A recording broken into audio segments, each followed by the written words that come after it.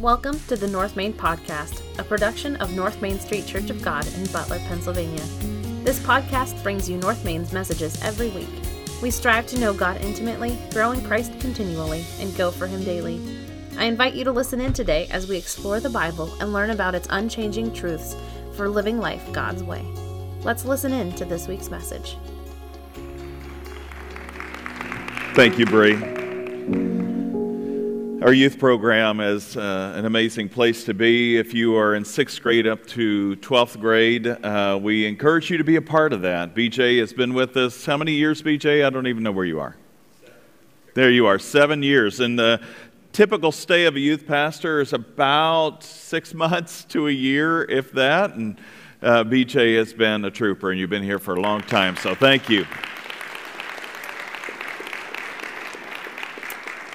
As we get into our series today, really quickly, let me just explain that we are in a series entitled The Advent of Patience. And an Advent is the beginning or the coming of something. So this is the beginning of patience. And I know God has been patient since the beginning of time, but when God took on human form and came into the world, we have this embodiment of patience in human flesh that we know as Jesus, Emmanuel, God with us. I want to talk a little bit today about the fulfillment of waiting. How many of you enjoy waiting? I think I asked this last week. Do you enjoy waiting? How many of you like long lines? You've been to a theme park, you've been to the store, especially these days if you're shopping much.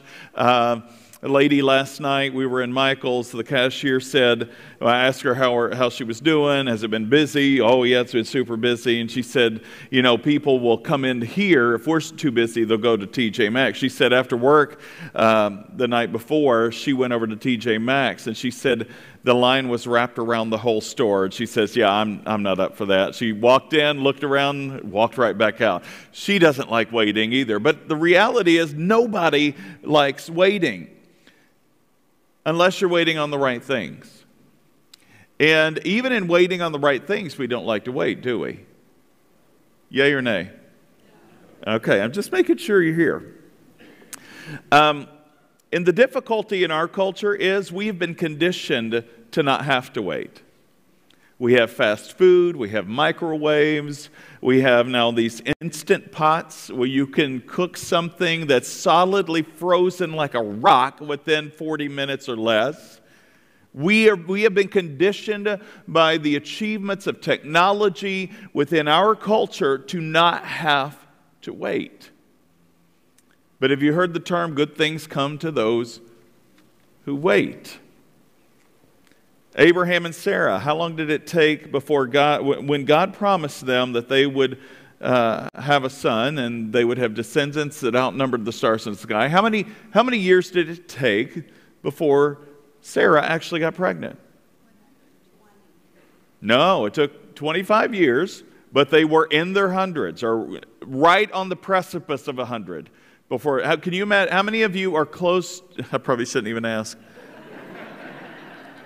Close to 100. Anyway, how many of you are 75 or older? Raise your hand. I can't see much of anything right now, but I can see a few hands. Now imagine God coming to you and saying, I'm going to give you a son in your old age. How would you feel? How would you feel about that?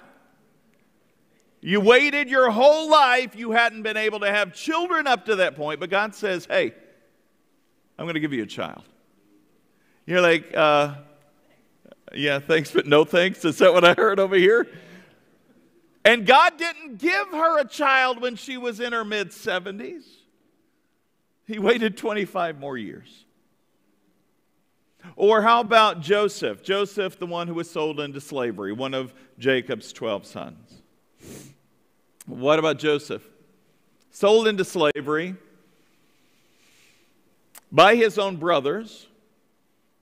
He left the region of Canaan, and these traders took him to Egypt. Egypt was not a safe place in those days. It was civilized, so to speak, but it still was not ruled by laws that we have in our land today. So what about that? How long did he have to wait? I mean, he rose to power in his master's home. He became the head servant of the home. And then there was a false accusation that he messed around with his master's wife. He got thrown into prison. He's in prison probably for about a couple years until he is able to interpret Pharaoh's dream, because Pharaoh's wise men are not able to do that. All in all, he's in Egypt probably 15 to 20 years, give or take, depending on which scholar you read. If you were sold into slavery, would you be willing to wait 20 years before things went your way? What about David? David is the second king of Israel, but before he became king of Israel, there was another king, Saul. Saul was chosen and anointed by God through Samuel, and he was on the throne for many years. And he ended up making a mess of things and doing things that God hadn't desired of any king of his to do. And so God rejected him as king, though he didn't take him out of the position, and had Samuel anoint another king while Saul was still living. David was that other king. How long did David wait before he ascended the throne? About 11 to 12 years. Hannah, we know in the Old Testament, the mother of Samuel, was unable to have children. This seems like a common theme in Scripture, doesn't it? Women unable to have kids until God comes upon them, and in His perfect timing, they're able to have kids. And after praying and waiting and going through some tumult and persecution, she's able to bear a son.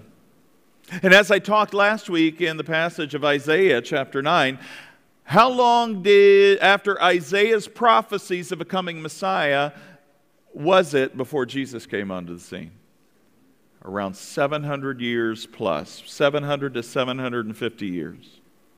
Would you be willing to wait even if in your own lifetime something didn't happen? You knew the promises of God were true. You knew that they were complete, and you waited, and you waited, and you waited, but it didn't happen in your lifetime. Would you be content with that? I dare say that most of us in our culture would not be content with waiting and waiting and waiting and something never being fulfilled or happening in our lifetime. This is why the writer of Hebrews in chapter 11 and 12 says, there's this great cloud of witnesses. Do you know who this great cloud of witnesses were? The men and women of faith who remained faithful to the call of God upon their lives, even though the promises of God did not happen in their lifetime, but the future generations. Are you that generation who'd be willing to hand the baton to another? And so we come to this passage today that we learned about in Isaiah last week, but we're looking to today. And I'm going to tell you, isn't it interesting? After you pray for something and wait for something so long that if it does happen in your lifetime, you're kind of in stunned disbelief, aren't you?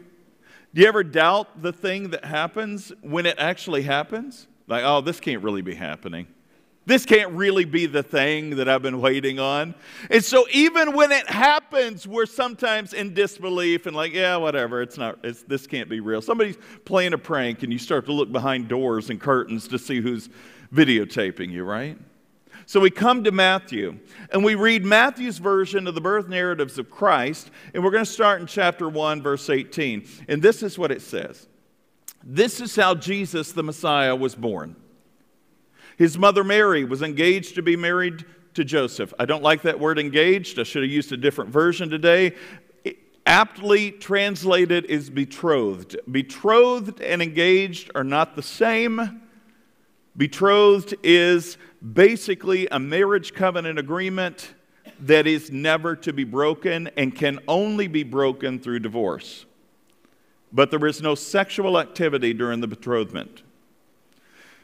The closest thing we have in our society today is engagement, and that's why the translators of this version use engaged, but to make it at least somewhat applicable to our language. We'll get into that in just a minute. But before the marriage took place, while she was still a virgin, she became pregnant through the power of the Holy Spirit. Hey girls, go home and tell your mom and dad, I became pregnant by the Holy Spirit. I want you to look at the quandary that Mary would have been in. Okay? An angel appears to her, Angel Gabriel, who also appears to Joseph. And he says, Luke's version says, you found favor with the Lord. O woman of favor. And you will conceive and give birth to a son, and you will name him Jesus. Well, how will this happen? I'm only a virgin. Well, the power of the Holy Spirit will come upon you, and God Almighty will overshadow you. Now, in our day and age, you can do whatever you want with whomever you want, whenever you want, and nobody bats an eye. Totally different 2,000 years ago. In the Middle Eastern territory that we know as Judea and Galilee. And Mary actually would have been in fear of her own life for being pregnant out of wedlock, because she would have been caught in what would have been considered sexual immorality, which was condemnable by death. Who would believe her? And this is Matthew's version, so let's see what he says. Joseph, to whom she was engaged or betrothed, was a righteous man. What does it mean to be a righteous man or a righteous woman? What does righteous mean? Well, the first 5 letters of that word are a good indicator. We have right versus wrong. Just for somebody to be righteous means that they are following the right ways of God. It's as simply as I can put it. It's a little more different than that in the dictionaries of theology, but somebody who is righteous is somebody who has committed their lives to Christ or to God to do the things that God commands and expects. So Joseph now, he's a faithful man. He's a righteous man. He just doesn't go to church and clock his time at the local synagogue and do his religious duty. He actually lives out his faith on a daily basis. This is what it means that Joseph was a righteous man. And he did not want to disgrace Mary publicly, so he decided to break the engagement quietly. Why would he do that? If he thought in any way she was unfaithful, which seems to be crossing his mind because he's wanting to dismiss her, why would he want to dismiss her if she'd done nothing wrong? Well, the pregnancy seems to indicate she'd done something. She was unfaithful. What was he to do? What would you do? What would you do, men, if the woman you were engaged to said, I've become pregnant by the Holy Spirit? What would you say? What would you do? See, I could tell you what I would probably do. Yeah, right. You became pregnant by who? Yeah, and I'm a Christian. I believe in God and the Holy Spirit. I believe in all of that. But for somebody to tell me the unbelievable or virtually the impossible would be difficult to get beyond. As he considered this, as he considered dismissing her privately, it says, an angel of the Lord appeared to him in a dream. Joseph, son of David, the angel said, don't be afraid to take Mary as your wife, for the child within her was conceived by the Holy Spirit, and she will have a son, and you're to name him Jesus, for he will save his people from their sins. Now, I want you to hear this. This is why today's message is called the fulfillment of waiting. All of this occurred to fulfill the Lord's message through his prophet. And who is this prophet again? This is Isaiah. Look, the virgin will conceive a child. She will give birth to a son, and they will call him Emmanuel, which means God is with us. I don't know what you may have eaten the night before to give you such a dream, but do you think he woke up saying, oh, that's a dismissive dream? No. because this is very specific. There is a real sense of the presence of God on him and in him. He is a righteous man in tune with God, and he has a sense of discernment that he knows when to perk up and listen. So it says, when Joseph woke up, he did as the angel of the Lord had commanded him, and he took Mary as his wife. I want you to think of the risk that Joseph took in taking Mary as his wife, who was pregnant at the time.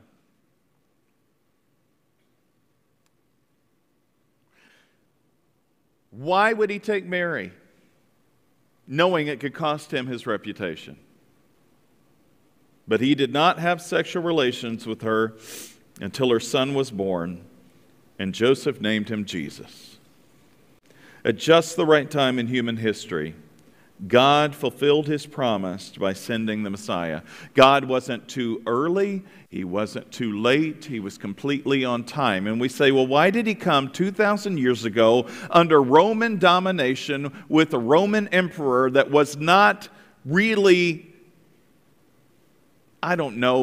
he didn't really like Christians, and nor did, for 300 years after that, any emperor really like Christians all that much. Why would God take a risk in becoming a baby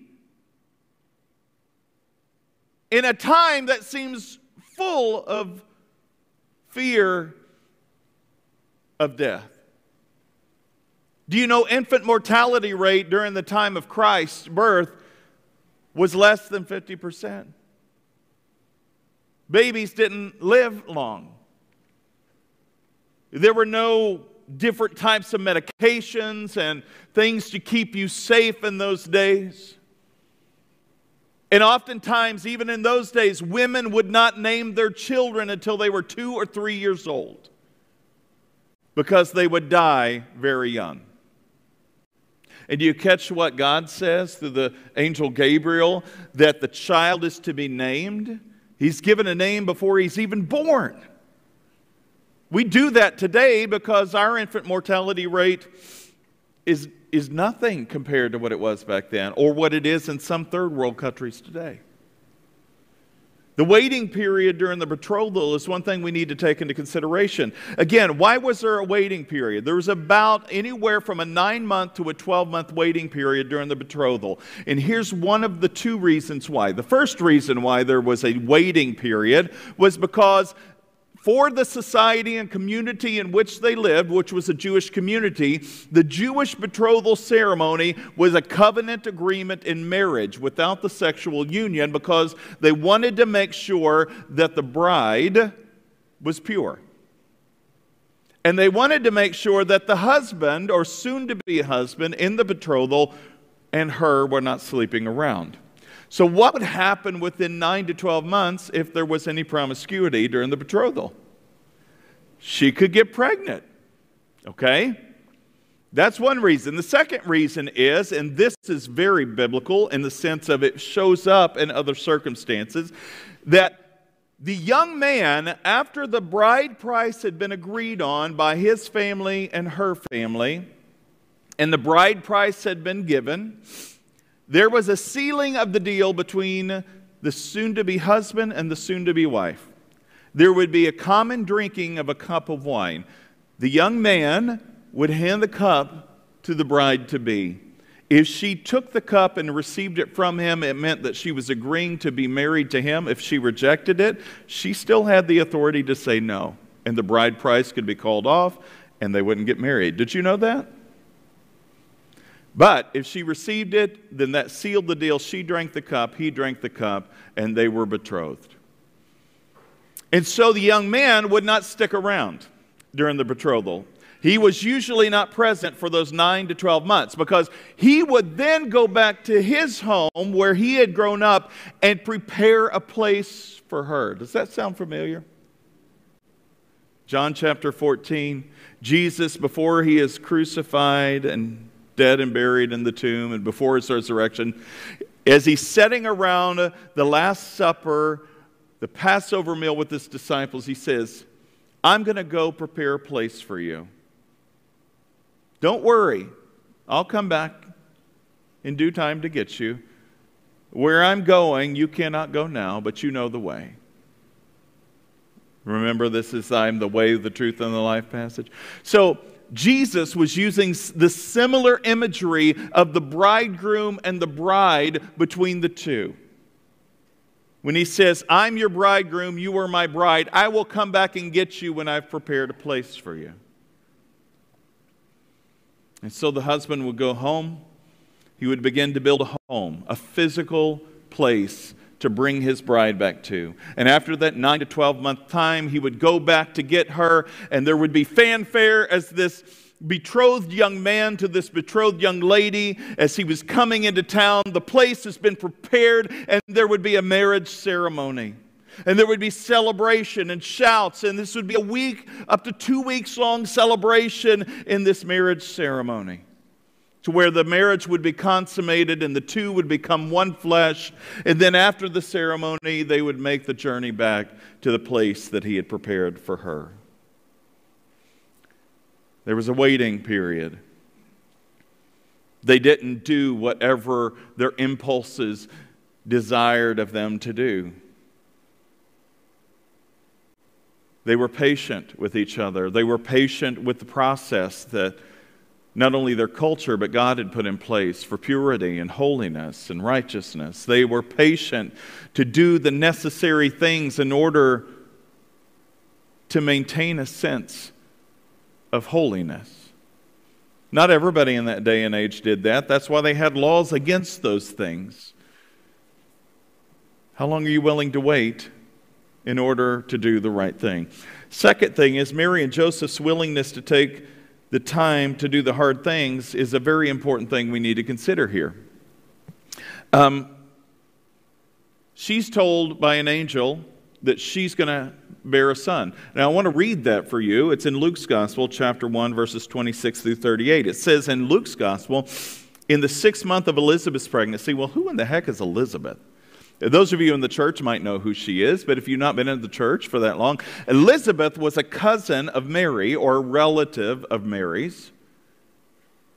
And she had a husband by the name of Zechariah. Zechariah was a priest in the temple in Jerusalem, and his duties of priesthood came up for that year. Well, Elizabeth and Zechariah were old in age. She was beyond childbearing years, and yet God had come to Zechariah while he was in the temple doing his priestly duties and told him that Elizabeth was going to bear a child. And in his doubt and questioning of God, he was struck dumb. And what I mean by dumb isn't like durr. I mean he was struck dumb in the sense of he couldn't speak. I know things have changed. When you read King James Version, it says he was struck dumb. It wasn't like a dumb stick where you kind of get the goofy look. It was, you cannot speak. And so he couldn't speak throughout the whole term of pregnancy until the child is born. And then he's able to speak again. So in the 6th month of Elizabeth's pregnancy, God sent the angel Gabriel to Nazareth, to a village in Galilee, to a virgin named Mary. She was engaged to be married to a man named Joseph, a descendant of King David. Gabriel appeared to her and said, "Greetings, favored woman, the Lord is with you." A couple things there. Who is Joseph a descendant of? David. And who did God promise would always remain on the throne? A descendant of David's. I've said this before. That is the one unconditional covenant we have in the Old Testament. One unconditional. We have conditional covenants from God to people in the Old Testament. What's a conditional covenant? If you do this, then I'll do this. Okay, it's like signing a contract. And if there's a breach of contract by either party, it makes the contract null and void. If you have an unconditional contract, there is nothing that can breach that contract and make it null and void. And so God makes an unconditional covenant with David that no matter what happens, you will always have a descendant that will rise to the throne. Now imagine all the centuries that pass after David's death and all the kings that rise and fall and rise and fall and rise and fall, to the point to where now you have God sending the kingdoms of Assyria and Babylon Babylonia to sack the northern and southern kingdoms of Jerusalem to where there is no more kingdom. Well, how is God going to fulfill His promise? Through David, if there's no kingdom to have a throne for. But then you have Jesus come onto the scene at just the right time in human history, through a man named Joseph, who's a carpenter. Confused and disturbed after hearing this news from the angel, Mary tried to think what the angel could actually mean. And the angel says, "Don't be afraid, for you have found favor with God." Women, have you ever wondered what it means to be favored by God? What does it mean to be favored by God? Most of the women I've ever grown up with or known have a ball of insecurities, to where they fight against this internal urge to hate themselves because they don't measure up to whatever our culture standards are or whatever their family standards were. There's this idea, this idea in our world today, at least in our world, that says you must be like this, and this to be accepted. But see, in God's kingdom and in God's economy, you're loved just as you are. But you're loved enough to not be left where you are. Because God created you and He put His image on you. You were an image bearer of the Most High God of all creation, who desires for you to know Him intimately as He knows you intimately, so that you can become the perfect identity you were created to be in Christ. And not the identity the world tells you should be, or some doctor tells you should be, or some psychologist, or some weird person off the street. It is only in God that we can know our true identity. And so Mary is this favored woman of God. And I dare say every one of you are favored women of God if you just allow yourself to see you the way God does.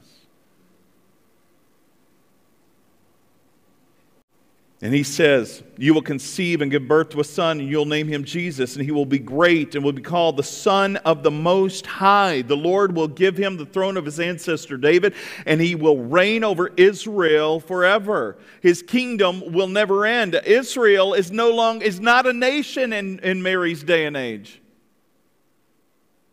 Roman Empire is over the whole region. The Jews are allowed to do their religious worship and to do their own thing in the region, but they are not in authority and power. The Romans are.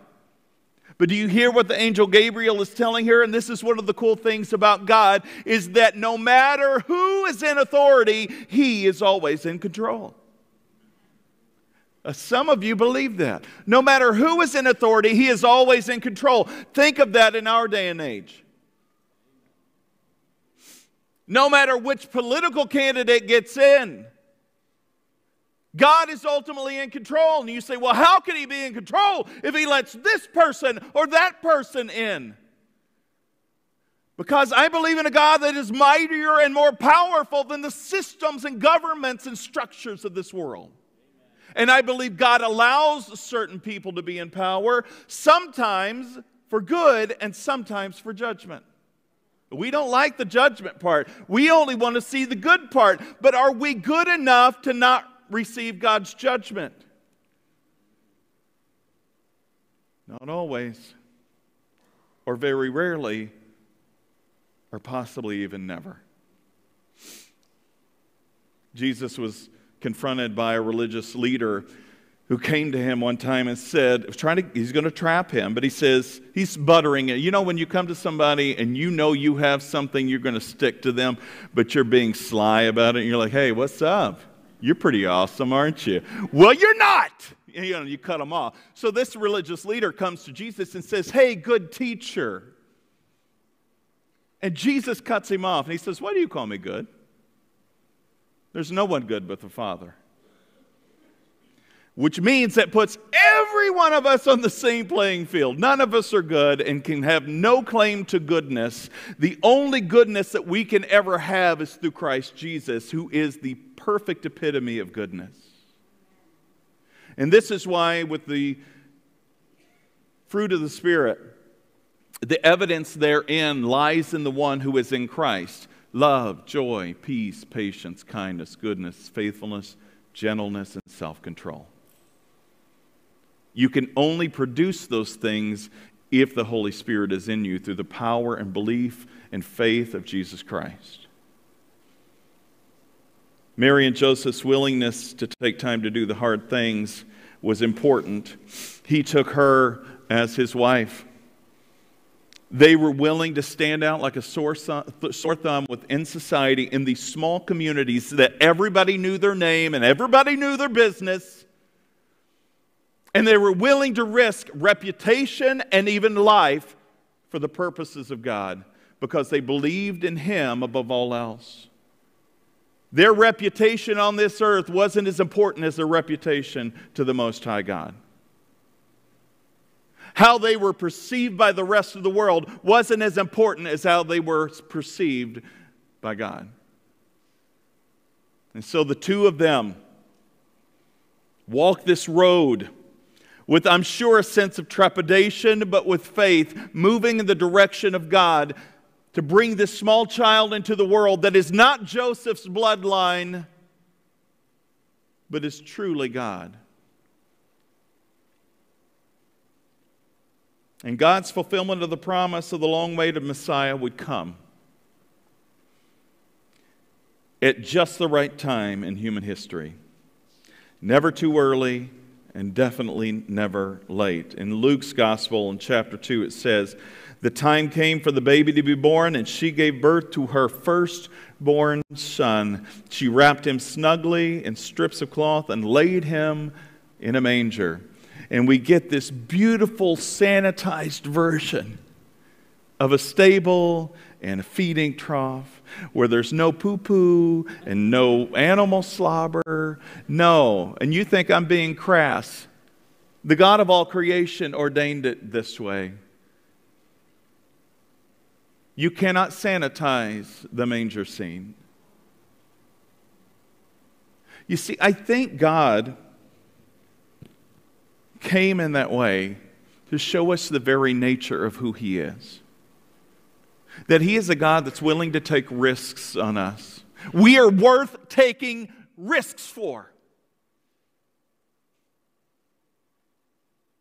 He's a God who, through 30 years of time, would bear the brunt of the world's anger, hatred, sin, as He hung on the cross. He took a risk as He's walking this road to Golgotha, which we'll study about here in a few months. Being spat upon, mocked, and jeered along this mile-long journey to this place outside of the walls of Jerusalem in that day. To a place called the Skull, or Golgotha.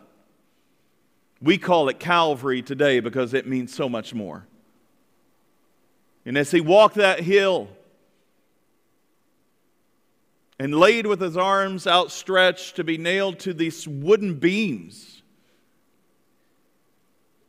He was a God who was willing to do what no one would have done.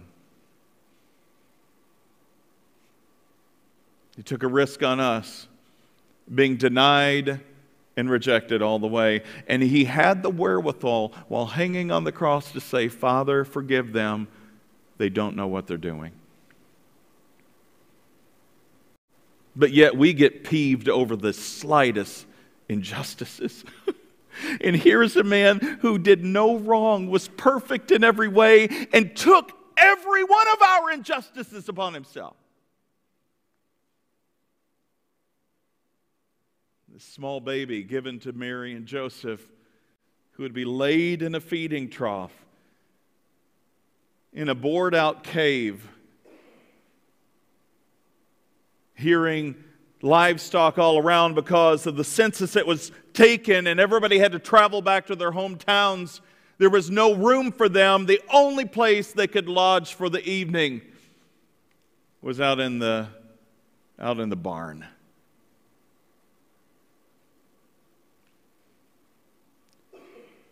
How many actually realized that very night, when that happened, that God, the long-awaited Messiah that had been proclaimed by prophets and seers centuries before, every time that somebody spoke, they had awaited this coming Messiah who would set the captives free, just like Moses set the Israelites free through God's power, crossing the Red Sea to get away from Pharaoh and his army.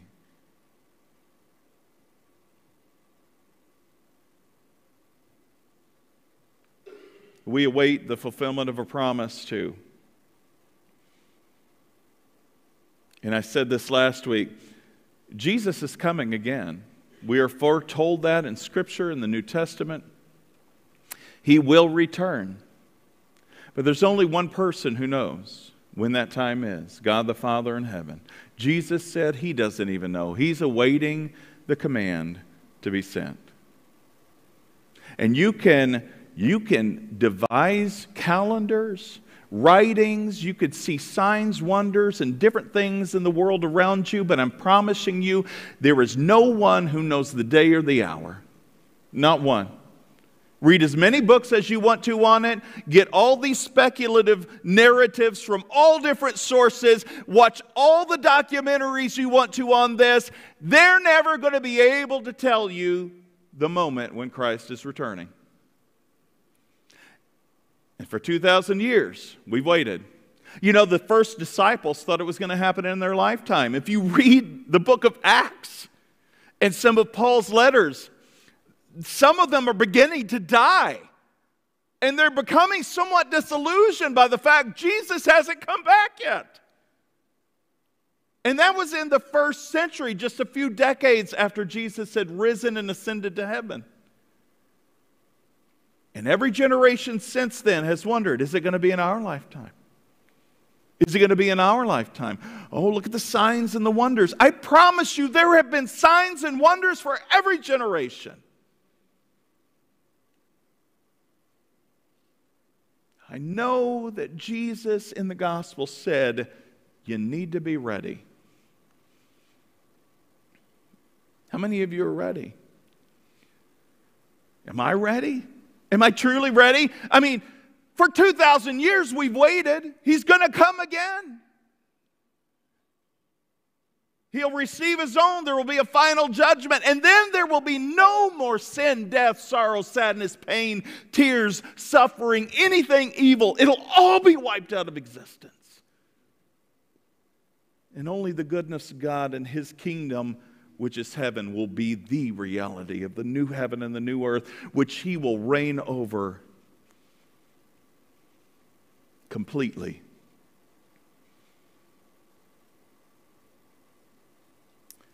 Will we believe it when he comes? Honestly, it'll be too late if you don't. Because when that final trumpet sounds, there's not a place on earth where anyone can hide. There's not a place on earth that will not. I've had people say, will I know when he comes back again? Oh, there'll be no question. His arrival will be with a fanfare of heaven that the world has never seen. These so-called false messiahs of Jesus has come, and he's now this person doing this thing in this location, and he's gathering a following. Jesus said there will be false prophets to come in my name. Don't believe them. When he returns, it'll be unquestionable. Every knee will bow and every tongue will confess that he is Lord. As our worship team comes forward to close this out, that's a question I have for you. Is in John's Gospel, chapter 1, which we'll explore a little bit more in depth later, John tells us that in the beginning was the Word was with God, the Word was God, he was with God in the beginning. That's the first and second verse of chapter 1 of the Gospel of John. Later on down, I think it's about verse 14, he says, the Word capital W, meaning Christ, the embodiment of the Word, became flesh and dwelt among us. And it goes on to say that he came to his own. His own were the Jewish people who had been his representatives all the way since Abraham. He came to them, but guess what? They wouldn't receive him. They'd prophesied about him for centuries, but they rejected him. Do you reject him? See, the mission had opened to not just the Jews, but the Gentiles, and we are a part of that Gentile clan. The grace has been opened. Jesus' battle-scarred hands and feet are willing to embrace anyone who comes to him willingly and in full surrender. When will he come back? I don't know. I wish I knew. And then some ways I'm glad I don't. Because it forces me to be on the lookout, looking on the horizon for that day, knowing that it can be any moment. I'd love to be preaching when that happens. That would be a great climax of a message, wouldn't it? And here he is! The long-awaited Messiah. No, I would fall flat on my face. I don't know what I would do, you know. I don't know if that's your story today. I don't know what your story is. If you've come into this place, you're watching at home, or you're listening to this while you're driving, it's okay. Don't wreck your car. Yeah, that's true. But more importantly, be ready. The people of Jesus' day and age, some of them were ready, but most were not. I would hate to be those when Jesus comes again and not be the ones to be ready, because we think we have all the time in the world to make the right decisions and to do the right things. We're going to ride this out as long as we can, and then at the last moment, we'll figure it out. We aren't given the promise of a next moment. You're only given the promise of the very present in which you live. What are you doing with it? Our altars are always open. You come to my right, over here, your left. Someone will pray with you. If you are really seeking and wanting to know more, and you're like, I'm done waiting. I'm done waiting on my life to work out the way I planned for it. I want to work toward living for Christ and then waiting upon Him so that my strength can be renewed. If you want to come to my left or right, nobody's going to bother you over there. You can pray alone, make amends with God, lay everything that you need to at that altar, figuratively speaking. But don't leave without having made some sense of either recommitment, commitment, or having just said, God, I'm with you. Heavenly Father, you are good and holy and righteous. You are worthy of all praise. And God, you are perfect in every way. Every way we wish to be, and the only way we can be is through your Son, Jesus. We can be perfect as you are perfect, Heavenly Father, by receiving your Son, Jesus, into our lives and beginning to walk in His ways, in His footsteps, surrendering our desires, wills, wants, ways, identities to you so that we can be perfected into the person you created us to truly be. Forgive us where we faltered, failed, stumbled. Help us to get up and move in your direction with faith and obedience, knowing that you are trustworthy and good. Forgive us of our sins. Heal us in this place today. In Jesus' name, amen. Thanks for joining us this week. Check back next week as we dig deeper and go further in our understanding of God's Word. Make sure to visit us on our website, www.northmaincog.org, where you can learn more about us. If you found value in today's message, we'd appreciate a rating on iTunes, or if you'd simply tell a friend about the show, that would be helpful too. Donating to the ongoing ministry of North Main is easy. Just go to our website and click on the Give tab at the top of the screen. Thanks for listening. We look forward to you joining us again next week.